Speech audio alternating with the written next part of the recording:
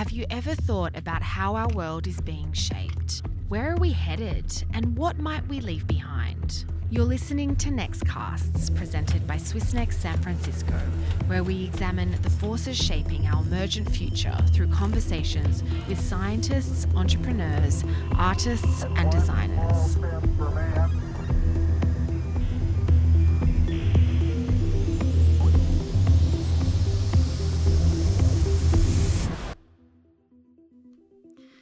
Welcome to our very first episode of Nextcasts, which we're super excited to launch alongside the opening of the Swissnex Salon, which is a series of activities happening over the next 2 months that explores the impact of technology on our society.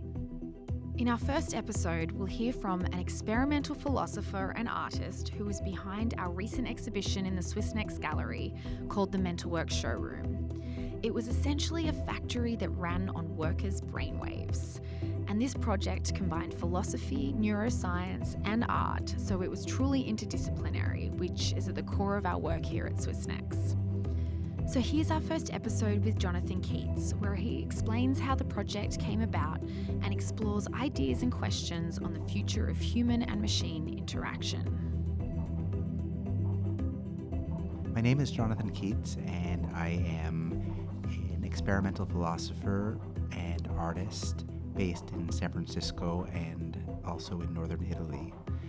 I've been working for the past 5 years on an art and science exhibition in collaboration with EPFL to try to integrate brain-computer interfaces into an experience that will allow people to investigate possible futures.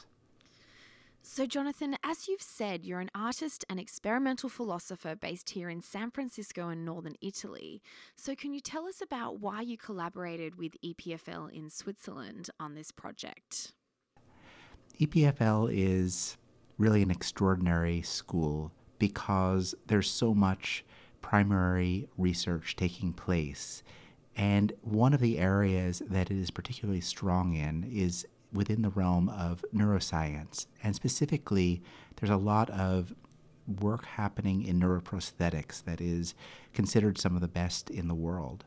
So from my standpoint, several years ago, wanting to do a project that was exploring the future of brains and their potential interaction with computers and with machines, there was really no place better than EPFL. And frankly, there was really nobody better than Jose Milan as a collaborator. Jose is very much a scientist who has great technological chops as well, but he is primarily really involved in trying to understand how the brain works at the level of, for instance, motor imagery and other means by which we act on the world through activity that happens within the brain. He's interested in this primarily from the standpoint of trying to make the world more livable for quadriplegics, for instance, for trying to figure out how people who don't have the ability to maneuver their bodies on their own might be able to do so through the mechanism of machinery. But he's also very interested in the larger questions of what happens when you are in a system, you're a part of a system that is inclusive of not only yourself, but also the machinery that is directly coupled to you, to the extent that only in the past your body was. It's not something that we are really prepared for in terms of the fact that we grow up with and in our bodies, but not with computers that are able to read our minds, let alone to be able to operate robotics at our command. As a result, the world that Jose is investigating is one that not only is filled with questions and problems at the level of the basic neuroscience and also at the level of the technology that might be able to enlist that neuroscience. But also, philosophically speaking, this is really new territory. What does it mean when you become disembodied and, in a sense, re-embodied in machines that are not yourself? Do they become a part of you? How do you integrate that into your body schema? There are many philosophical questions that, to me, given my background and training in philosophy, are inherently interesting in the first place. There also are questions that are more in an ethical vein to do with what our relationship is and will be with machines, which is particularly fraught when you get into a realm where machines are at some level reading your mind and at some level are doing what your body would have done in the past. And more broadly, when you get into all of the ways in which the machine might potentially not do what you think the machine is doing, all the ways in which potentially this technology can be used malevolently as much as it can be used for good. We're really at a crossroads right now because technology has become sophisticated enough that it threatens our sense of self, threatens our sense of what makes us most human, which is to say that it is in some sense able to do what we thought only our brains could. In artificial intelligence, this is a significant conversation right now, but it is equally relevant as a conversation within the realm of brain-computer interfaces, and perhaps brain-computer interfaces as a parallel to AI can be a way in which to think about artificial intelligence and vice versa, as both of these come to give us alternate ways in which we engage with our minds and our minds engage with the world. So, can you tell us about your background in philosophy and the role of art in this project and how you use art as a vehicle for investigation?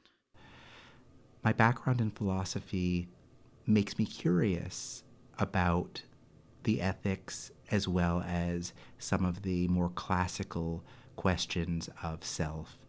But the apparatus that I use to investigate this is outside of any sort of academic tradition. It is within the realm of art. I don't have any training as an artist. I can't draw, I can't paint. But I escaped philosophy quite deliberately because philosophy purported to have all the answers. And if I were to be a philosopher, I was supposed to be the one delivering them, or at least I was meant to be the one coming up with certainties. I'm not certain about anything. And the reason that I got into philosophy in the first place is because I'm interested in the questions and I'm interested in how we undertake big investigations and how we do so collectively. The other part of philosophy that was disturbing to me was how few people were involved in the conversation, that it was a specialized conversation in a very specific academic context where most people couldn't understand, let alone contribute to the conversations taking place. So I abandoned philosophy early on in order to find a way to do philosophy as I imagined it was done in the past, which is probably my own fiction, but at least as I think that it needs to be done now and as it can be done in the future, and that is experientially. The thought experiment is a classic way in which to operate in philosophy. It's an argument that is meant to appear to be a sort of a story that you are telling to somebody, leading them on into an absurdity that ultimately forces them to take the position that you had in the first place, that you essentially were building up to, and therefore it is a rhetorical tool rather than a genuine experiment. My thought from the very beginning, when I started thinking about thought experiments, was that they could actually be experimental. And even if philosophers weren't going to use them in that way, I could do so. In other words, I could set up parallel worlds, alternate scenarios, and allow people to interact in them, and interact in them myself as well. And that through those interactions, we could investigate other possibilities, possible futures, other ways in which we might act in the world, other ways in which we might think about ourselves and our society. I've been doing that ever since. As a philosopher operating in the arts, where you can get away with that. You can't really get away with what I do in academia, certainly not within traditional philosophy. But the arts are so completely open-ended. Some might say that they're so lost in terms of their identity that you can really do anything, and you can potentially do so with many people, with a broad audience where people are not specialized in any given way, because art is no longer a specialization. It's no longer a skill set. It's now more of a space in which anything can happen. So I undertake philosophy within the art world, and I have, in the case of mental work, been doing so with the idea of taking up some of the many questions that arise given the cognitive revolution that we are undergoing right now, where we are suddenly faced with artificial intelligence and brain-computer interfaces that are potentially capable of doing much of what our minds did in the past, much as the Industrial Revolution took over for much of what our muscle could do. That this cognitive revolution and the implications for the future of work seem to me to be something that really needs a philosophical investigation by all of us, because we're all going to be a part of that future. It affects all of us. And if we're to figure out a fair and equitable way in which to operate, and also to figure out a humane way in which to live and to coexist, that's only going to happen if we have real conversations before the technologies become so advanced that they are already essentially foregone conclusion. So, as you've said, this project raises questions about how we might work in the future. And it's a question that we should all think about, but maybe we don't get the opportunity or space to ask ourselves these questions or explore what possibilities there might be. So, I'm interested to know, what were you hoping the audience would get out of the experience of mental work? I try not to have too specific a set of goals when I start out on a project. The first part of it is investigatory. Usually it starts with something that interests me, or serendipitously several different things that I'm reading or talking about, hearing about, that all come together in configurations that seem like they might actually somehow speak to each other. In the case of mental work, I was hearing a lot about the future of work and trepidations, as well as a certain sort of irrational exuberance that we would be freed, no longer to have to toil. And neither one of these really seemed realistic to me.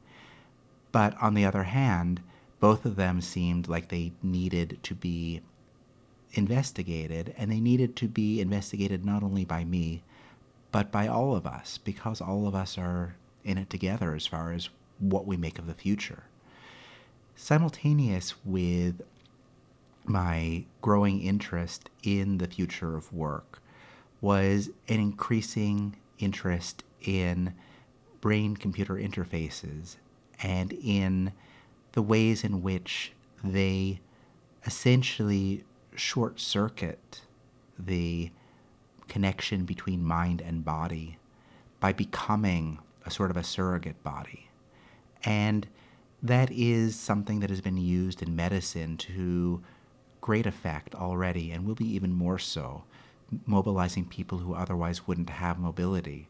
But it's also highly fraught in terms of what it is to be human, in terms of how your mind relates to your body and the degree to which they can be separated from each other. This goes all the way back to Descartes, and we still haven't resolved it.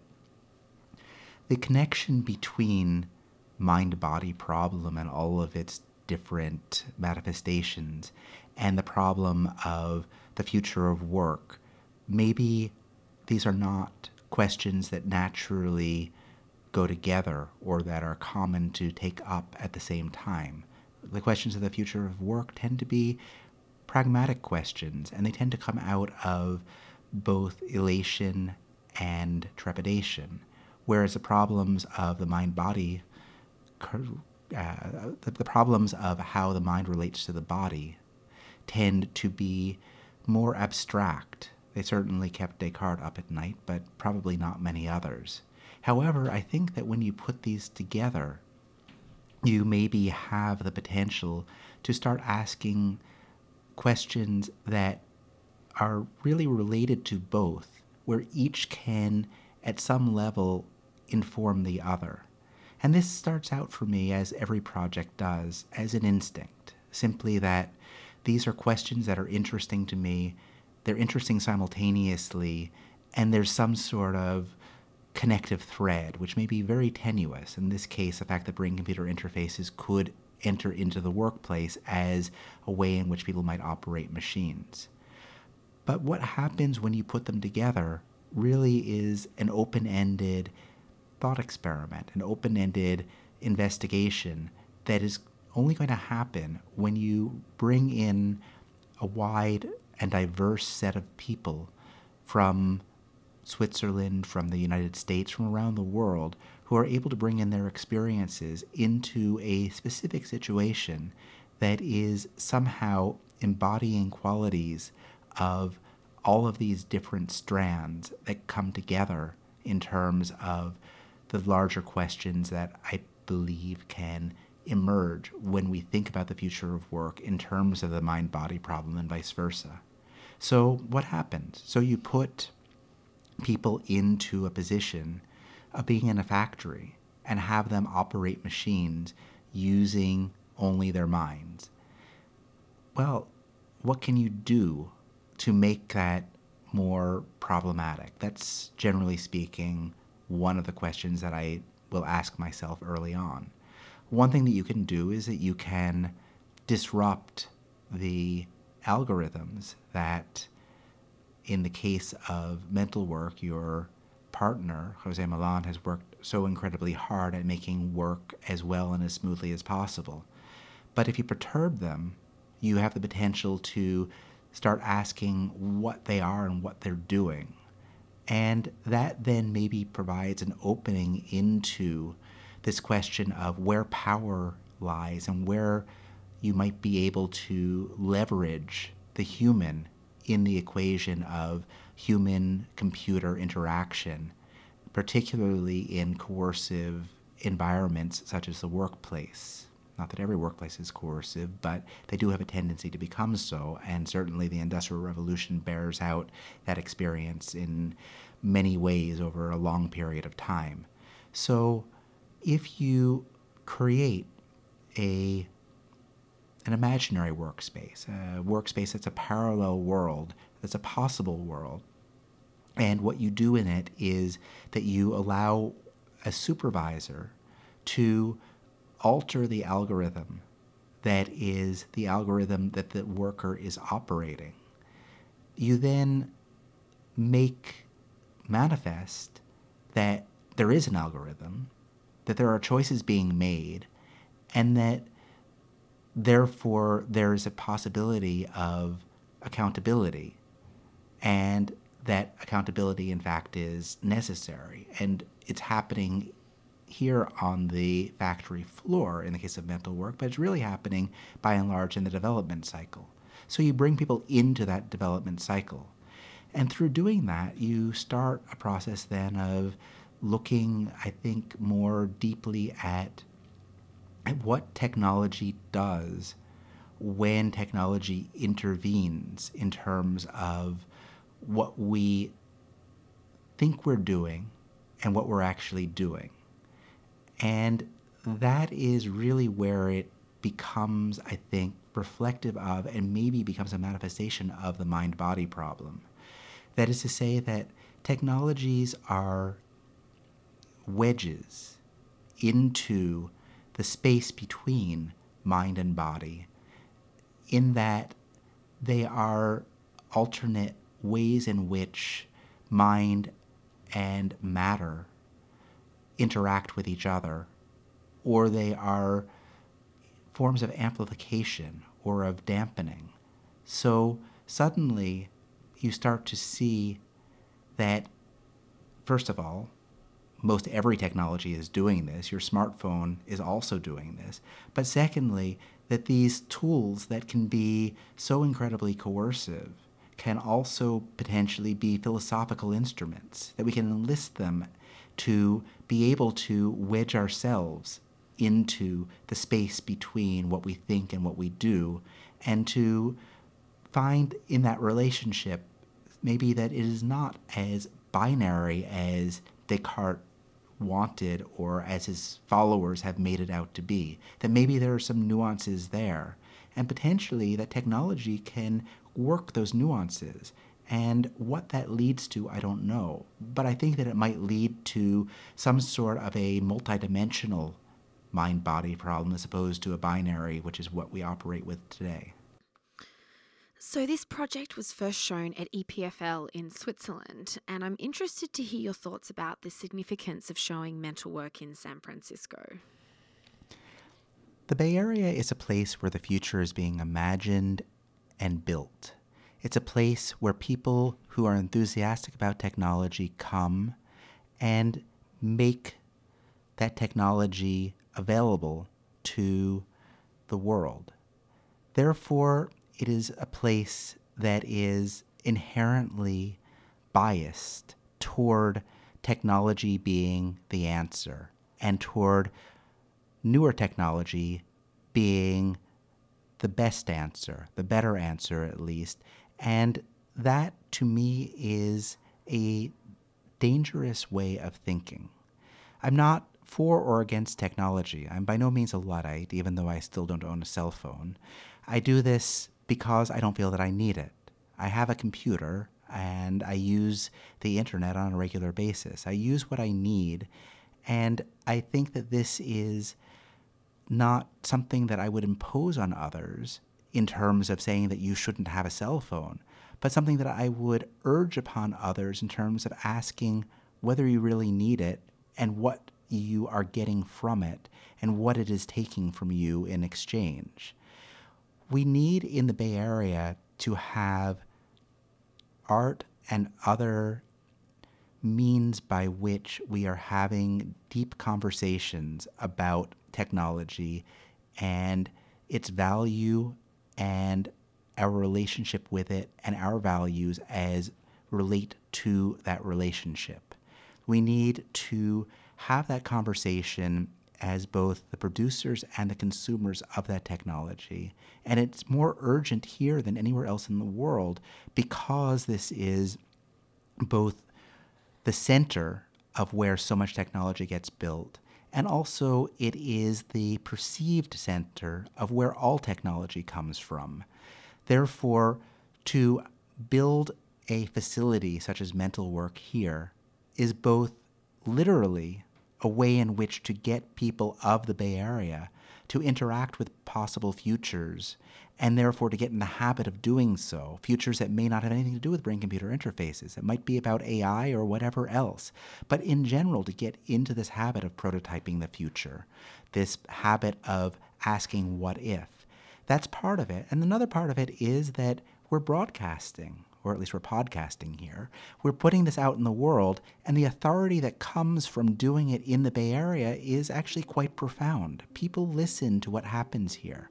So when you build a factory of the future, when you build a thought experiment that's about technology, and you do it in the Bay Area, it is a way in which to amplify the implications, especially when the people who are participating in it are those who are ostensibly going to decide what your next iPhone does or whether your next car is able to drive itself.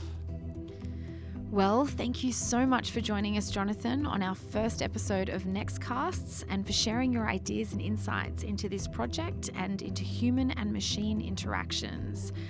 I think you've given me and our audience a lot to think about. And for our listeners out there, if you're in the Bay Area and you're interested in becoming part of this ongoing conversation around the impact of technology on our society, please come along to one of our events happening during the SwissNext Salon until December 8. For full details, visit swissnextsf.org. Thanks for listening.